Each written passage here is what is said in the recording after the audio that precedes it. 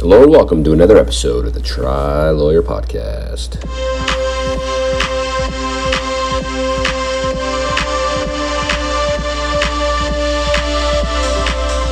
Hello everybody and welcome to another episode of the Try Lawyer Podcast. I'm your host, Casey Arbenz, and oh man, what a day. Guess I kind of knew it was coming, but they just canceled Kona. Dang gummit. Total bummer. Like I say, sort of saw it coming. The Delta variant is causing all sorts of havoc, apparently, because people aren't vaccinated, which I find annoying. I'm not one to judge a person, and I'm a bit of a libertarian myself. You know, for me, it was an easy question. I went to my doctor, who I trust and I like, and who has a lifestyle like me and those of us listening here. Wants to, work out, eat right, take care of themselves, not have to take, pharmaceuticals every day. And he knows that about me. And I said, hey, doc, what do you think about the vaccine? He said, get it right away. I got it. I looked into it. The research is sound. It's just absolutely in yours and everybody else's best interest to go get that vaccine. So I did, 4 months ago, like most people, 5 months ago, whenever it was really available. And at least most people I know in my area. Although I have a number of friends, both on the left and the right, who haven't, and I'm kind of annoyed with them. There's a number of reasons why. I certainly believe they have the right. I'm not crazy about the government sticking needles in people's arms. But, whatever your objection is, I think if you just think about like a little kid who has, maybe a serious health condition, or an elderly person with a serious health condition, maybe the older people can't, the kids can't get vaccinated, and the older people maybe for some health reasons that they can't.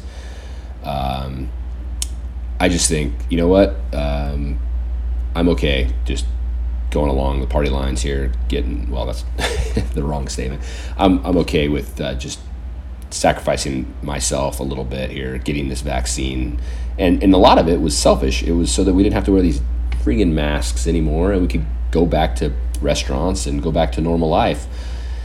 So I don't know how this thing became political. A year ago, Donald Trump was talking about the vaccine. It's coming. It's going to be here. He was using that in his campaign, and I frankly kind of doubted him.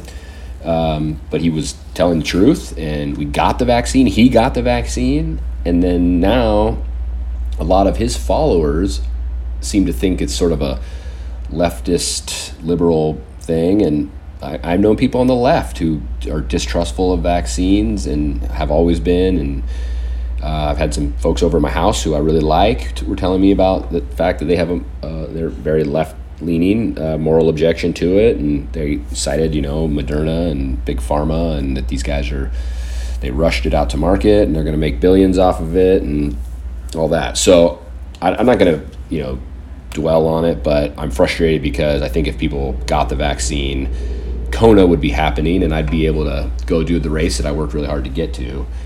So it's annoying that that's not happening. Although I suppose some people would say that could have happened either way.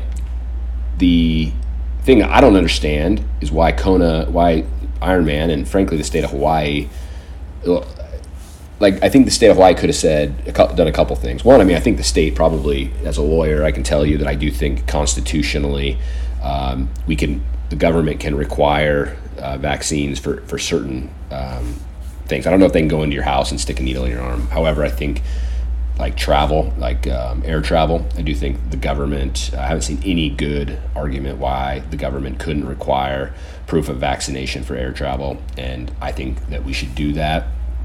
On a slightly different angle, I think Ironman could have maybe possibly convinced the state of Hawaii or other groups like Ironman to say, look, we're not going to allow any of our participants to come to this race to race if they're not they don't show proof of a vaccine, and then maybe even a negative test if they were really, really clamping down. But I think just proof of vaccination, the more private groups that do that kind of thing for people who want to participate, maybe concerts or whatever, the more societal pressure will put on people, and they'll get these vaccines, and hopefully this will,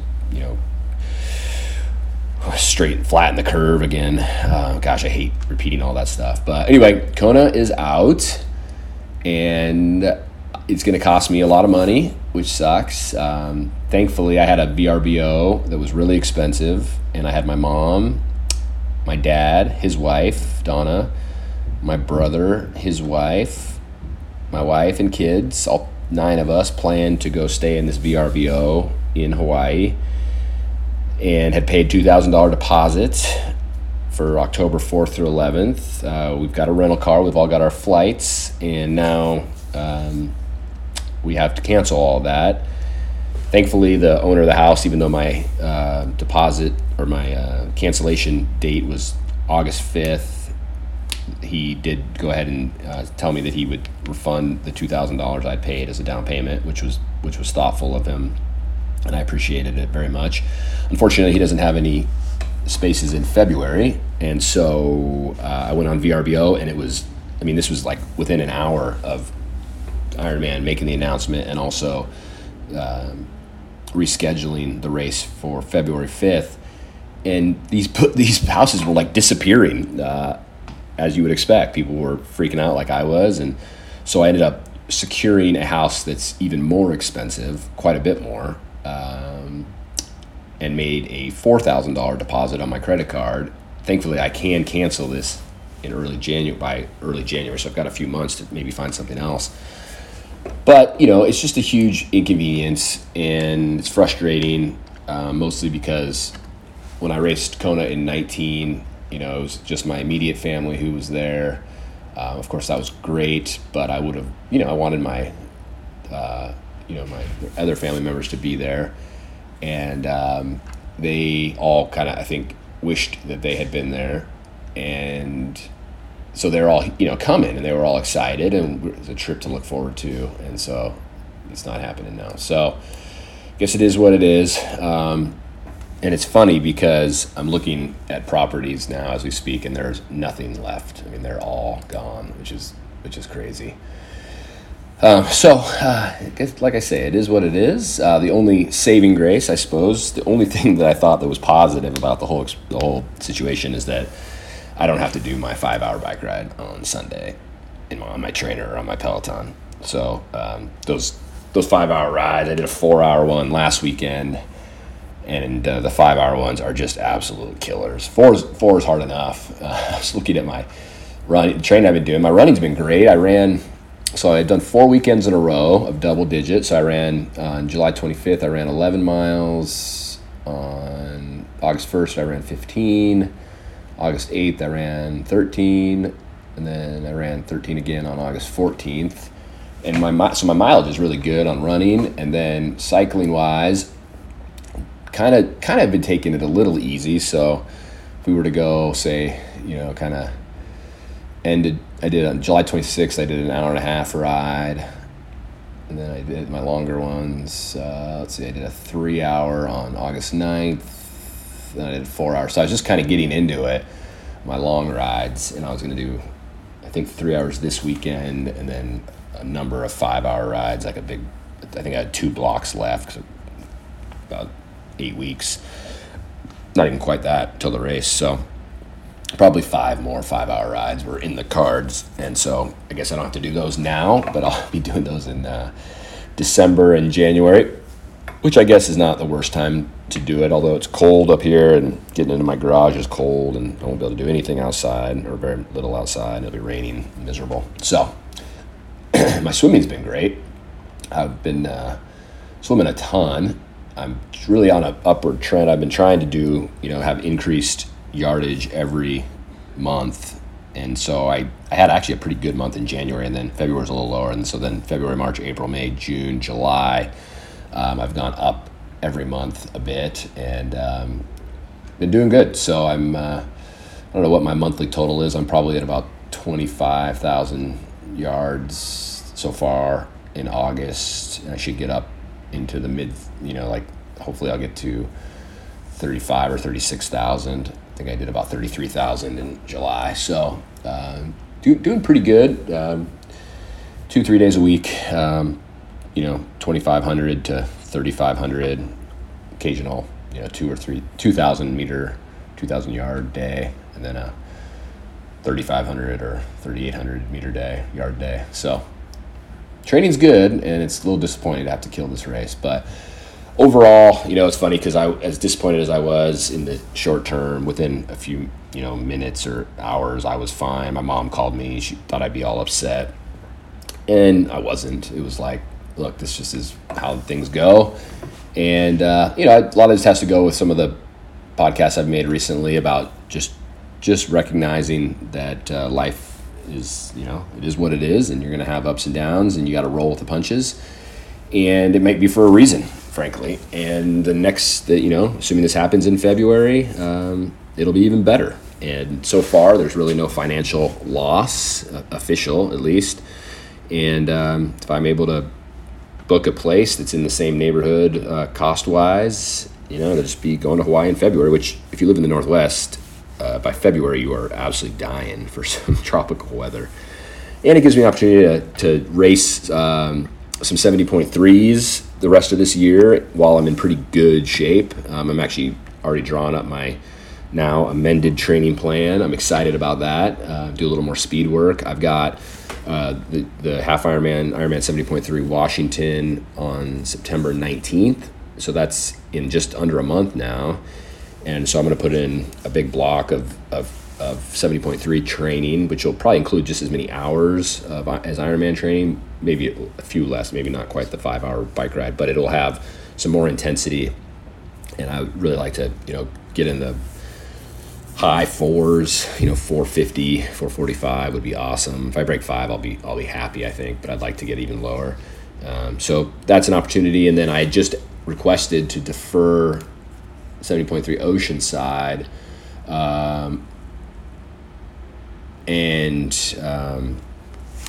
I'd asked to defer it because of Kona. But now I'm like, since Kona's not happening, I could race a 70.3 in October, which would actually probably set me up really well to then jump into Ironman training November, December, January for going to Kona. So, there's blessings, and it also allowed me to do a couple local races too that I probably wouldn't have done because I need the longer weekend, those long rides and long runs, and a sprint or an Olympic race.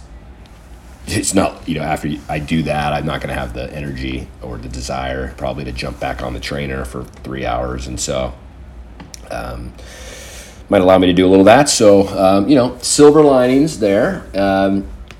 As it relates to, what's going on in the world, I am excited. There's a big triathlon this weekend in Europe, Ironman, I believe it's Copenhagen, and Lionel Sanders flew over there. And then we've got the Collins Cup next week, so we'll see if Lionel can qualify for Kona at this race at Copenhagen, then go kick butt. Although I'm not rooting for him. It's the Collins Cup. I'm rooting for the Americans, of course, led by Sam Long. And I'll admit, I'm not too privy to the rest of the American team. I know Heather Jackson fairly well. Sky Munch is another person who's on the team. And then... but I can't say, it's not coming to mind who else is on the American team as far as the men goes. And then, but the European team is definitely looking like the team to beat. If you're following the Collins Cup, they're stacked, right? Like they have, world champions galore, starting with Jan, then going to Patrick Lange, and then they've got, who do they have next? Well, I know they took on Seb Kienle as their captain's pick, and then their female team is stacked as well. You've got Daniela Rife and Lucy Charles Barkley. So those two alone, they are going to be good. So I'm excited though, and that's something to look forward to. So I'm gonna post on Instagram a little bit about the fact that Kona's canceled, and I figured I'd follow it up with a podcast just to talk about it and just let people know that I'm fine, and I believe these things happen for a reason, and I'm gonna use it as an opportunity to do other stuff the for the rest of the summer, which is fading quickly here in the Northwest, but also this fall, and be ready to rock and roll in February. So that's all for me this week. This has been another episode of the Tri Lawyer Podcast. Thanks for tuning in. We will see you next time.